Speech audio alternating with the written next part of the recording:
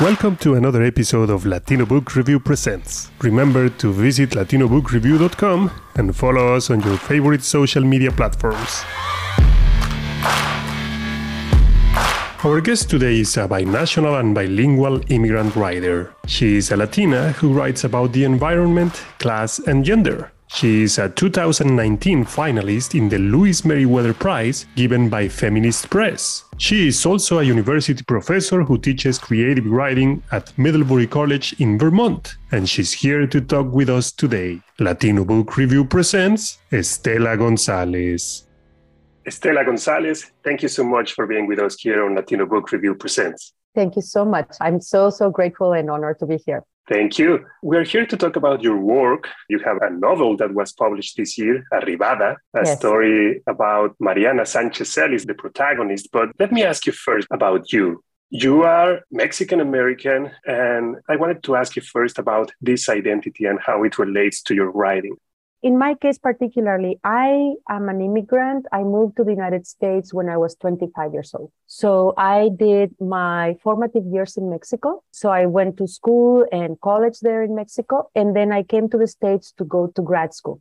And I did a lot of traveling. So I have not been living here solidly since then because I did spend 5 years in Europe in between. But other than that, I have been living in this country since age 25. And so I am a latecomer as an immigrant and as a Mexican-American, but I find myself being very much Mexican-American in the sense that I don't even know if it's 50-50, but it's a really good chunk of both identities. You know, I feel very much Mexican and very much from here, you know, from the United States. I live in Vermont. I've been living in Vermont for 26 years. You know, my kids were born and raised here in Vermont. So all that is really central to who I am.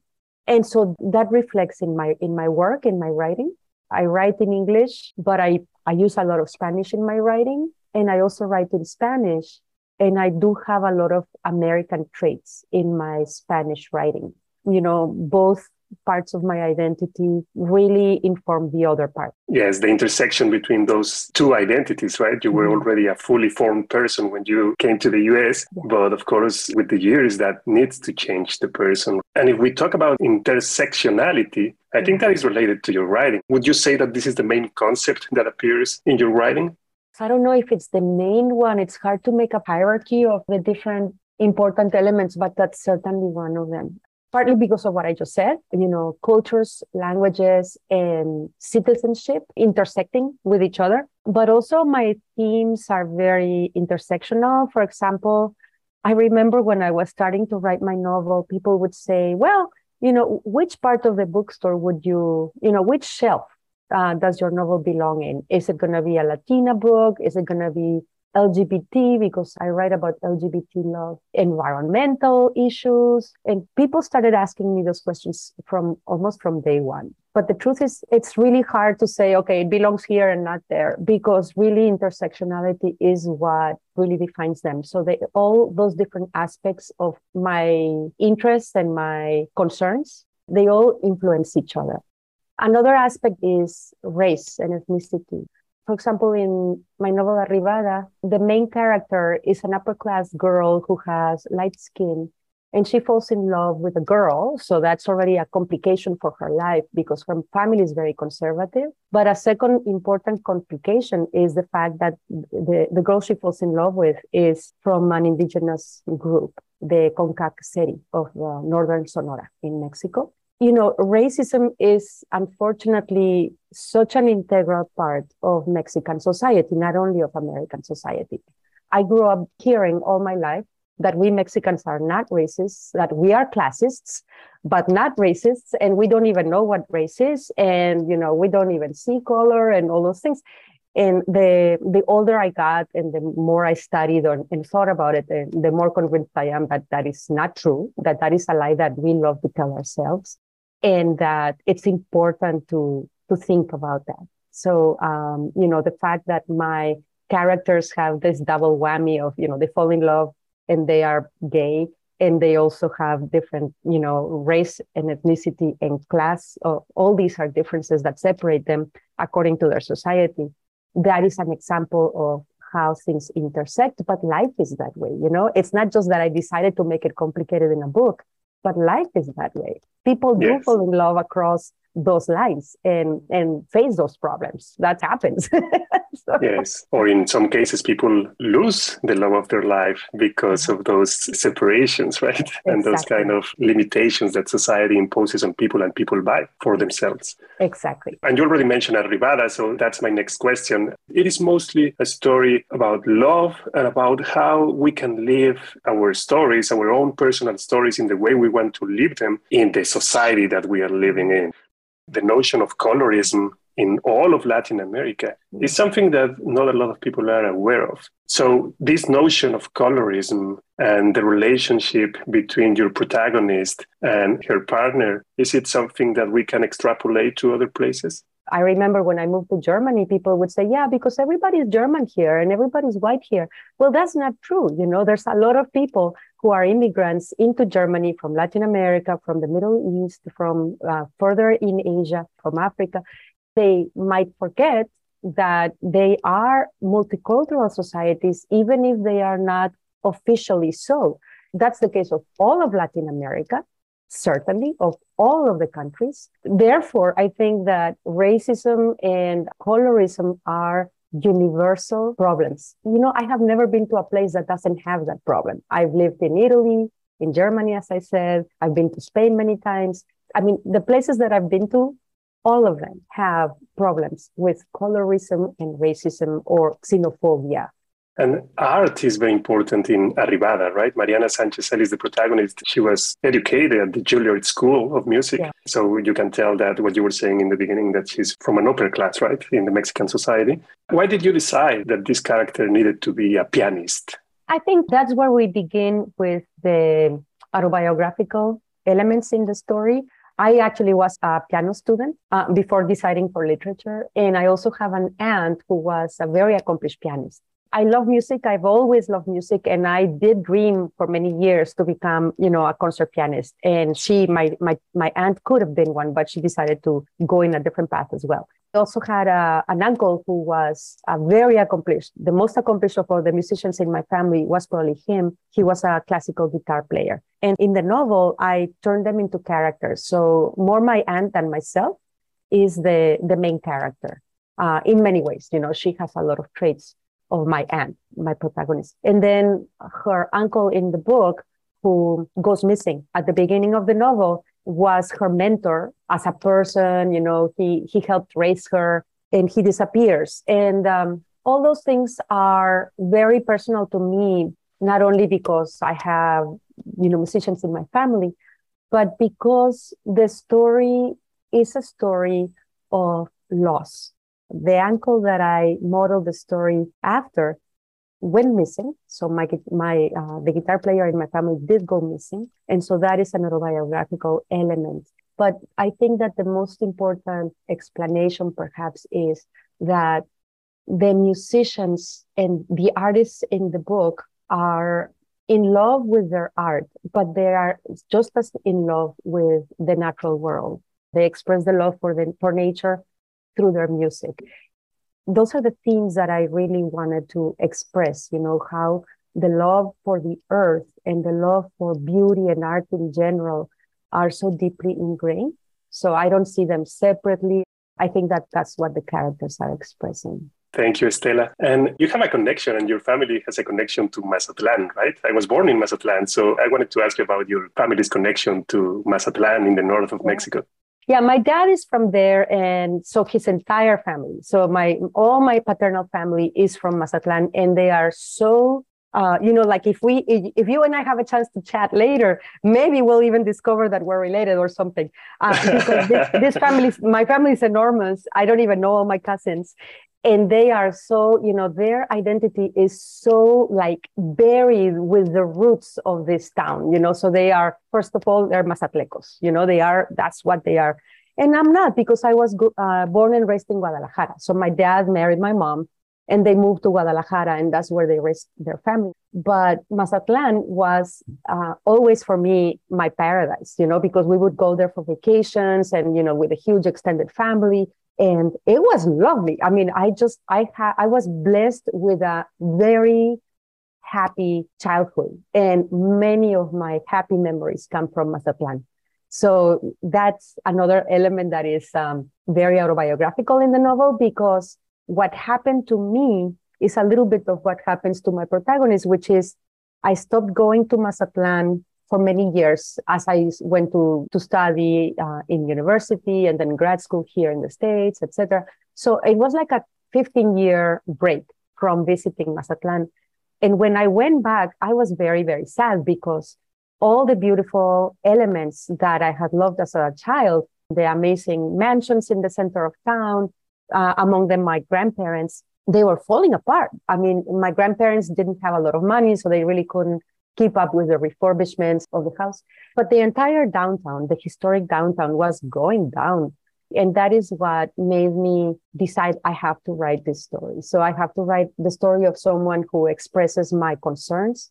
And so it's lovely, actually, because at the end of the writing process, I did go back to Mazatlan years later after the novel was finished. And then I thought, oh my gosh, the downtown has been rebuilt. I mean, it's just so beautiful and so lively now.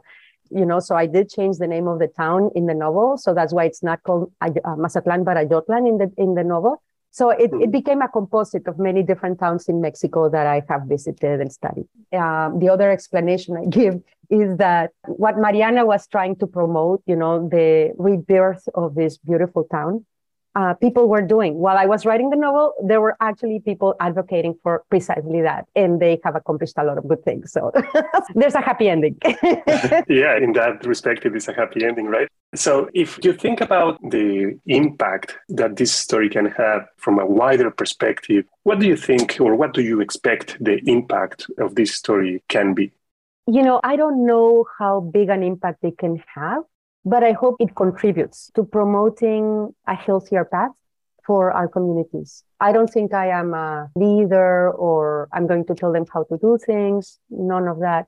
But I hope that the novel can be seen as an invitation to continue to choose the path that creates a healthier society, a more just society, a healthier environment. For example, I came out as gay not that many years ago, not even 10 years ago. So I'm 59 and I came out at age 50.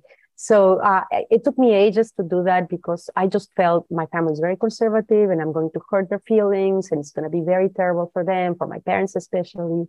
And then I might, I'm afraid of how that will change our relationship.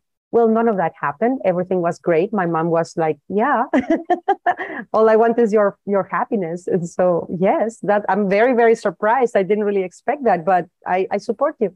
If anything, I just want people to see my novel as a contribution in that direction. That's all. I don't purport to be some kind of a cultural leader or anything. And then another thing that I perhaps is a contribution, I don't know. One thing that I'm very proud of is that I write in both languages.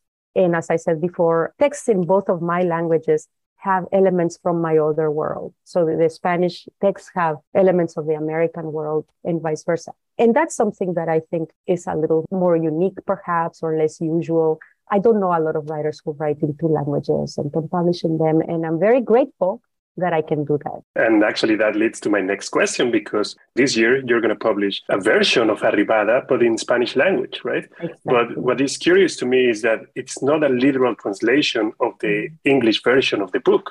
It's the same stories, but with different tropes, different ideas, different approaches. Exactly. Why did you decide to do it this way? Excellent question, because most people ask me, who translated your book and things like that. And no, I don't translate and nobody translates for me. I just write in both languages and they end up being different. And I think that started happening spontaneously since the beginning of me drafting out these different stories. I think partly it's because when I started to write Arribada, I started in Spanish.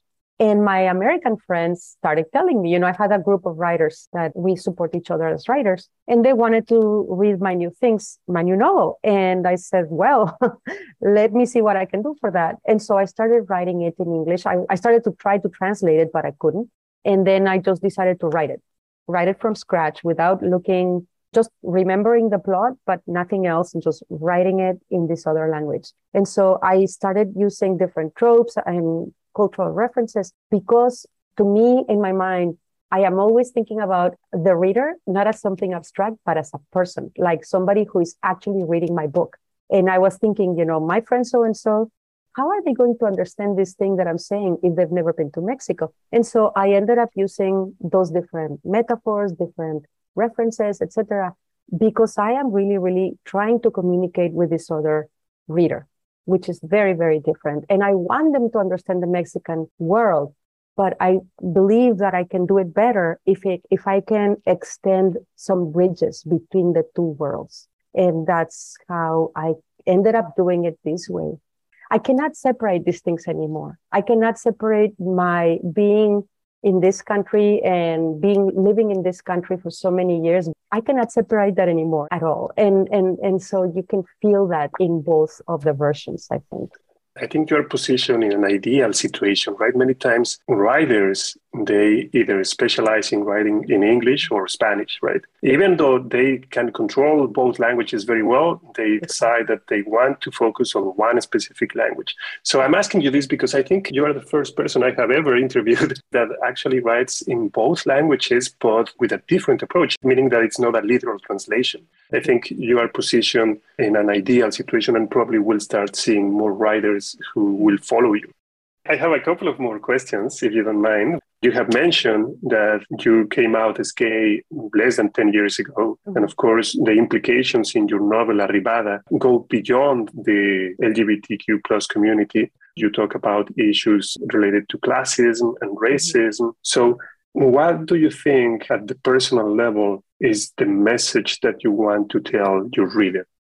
I think another important aspect in the novel that helps me answer your question is the relationship between the women in the story and their society. They hold a secret that is very, very painful to them, and their whole life is changed, transformed because of that secret. They are women. They are being used by their society. There's two women that I'm talking specifically about in the novel, and they are victims, but more than victims, they are instruments of their society. People use them for their benefit in specific ways. And I think that adding that element to the things that we mentioned before, I really feel that what I would like to tell the reader is when we call ourselves humanists, we have a long way to go. There's so much more that we should be doing. If we really believe that we are humanists, and if we really believe that, the environment is something that we want to save, that's another aspect. And I don't separate that from humanism. Let's work a little more on that because there's so much more to do. And so I think that the stories that I present are examples of that. Let's just try to be a little more fair to each other and more respectful. I think that is the main thing that I would like to say. And in order to do that, we need to open our eyes. One thing that I was always puzzled by are people who are so good at lying to themselves. They explain to themselves, oh, this is why I'm doing this, and it's going to be just fine because I have good intentions. But part of what they're doing is they are willfully deluding themselves, because if they open their eyes, they would have to be responsible for those decisions, and they don't want to be. And so that's what I would say. Let's just be respectful of each other. That means that we need to be responsible, and we need to open our eyes in order to do that. People actually seeing other people as humans, right? And not as some other being or entity moving around us, but to actually understand other individuals or try to understand other individuals' life trajectory. That's beautiful. And lastly, you are relatively a new writer, but you're making your way, and in a good way. Yeah. So Yes. do you have any recommendations for new writers on how to endure or how to move around this world of writing? I think I would say perhaps what worked for me, it's really like a marathon. I mean, for me, it's been so many, many years to be able to finish this novel and to get it published. It's two novels, if you will, two different books. I just want to give a really lovely shout out to both my editors, and the novel in English is Arribada by Kindred Press, and it's a lovely small press. And I'll tell you in a moment why I'm mentioning them. And the Spanish press is Verbum out of Spain that has, distribution everywhere in Latin America and the United States as well. And the reason why I'm mentioning them is that they really took a chance with me. I mean, it's harder to publish than it used to be. I talk about this with my mentors, for example, who are of previous generations, and they are puzzled. They have told me many times, how is it possible that you haven't published your novel before? It's a wonderful novel, and why can't you publish it? It's because the world of publishing is changing. And I know it's really hard because economics have changed so much that the publishing business is much harder than it used to be. The good part is that there are small presses that they help diversifying this market. And so that's where I was lucky, that I was able to find them and that they liked my book. That's one thing. But I think that the main thing I have to say is you have to believe in yourself and never give up, because eventually, if you really believe in your work and if you put all the work that it needs into it, your voice will ring out and people will respect it and support it. That's what happened to me. And I do hope that's true for everybody. I want to believe it is. Yeah, I want to believe that too. Thank you so much for that, Estela. And I know I said that was my last question, but I have a follow-up. What would you say is the most important characteristic for a writer in these days? Resilience? Is it endurance? Is there a word or a characteristic that you would emphasize the most? Endurance is really important. I would add, perhaps what's hardest for me, but most interesting, is to find your own voice that is really your very own. I remember there was a time when I was editing my novel and following the advice of many readers that I have had over the years, mentors and, peers in the MFA program and things like that. And at a certain point, I decided I am making a mistake because I am going in a different direction. And I actually turned around and I went back to previous versions of my work that were doing the things that I wanted them to do, rather than this new direction that some people, not everybody, some of my readers were suggesting. And it was very scary to do that, but that actually gave me my identity, my voice as a writer. And I think that's really, really important, perhaps now more than before. I don't really know, but I think that since there are so many books out there, that's difficult, but amazing at the same time. And I think that in order to have a very good book that people will read and want to read and bring something into their heart from it, that will be because your voice is something that they could hear. The voice as a writer is probably the most important thing for me. I'm looking for something different and amazing in how they tell a story. That's what I call a voice. And probably the most difficult thing to find for a writer, right? Their own voice. Estela Gonzalez, thank you so much. Thank you so much, Hector. I really appreciate it. This was a lovely conversation. Muchas gracias. Thank you. Gracias a ti.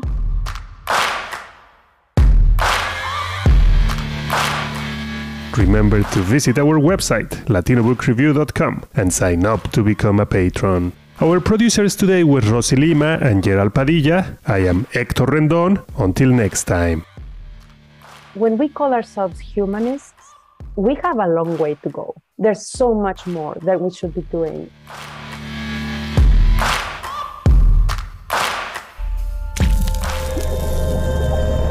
Latino Book Review.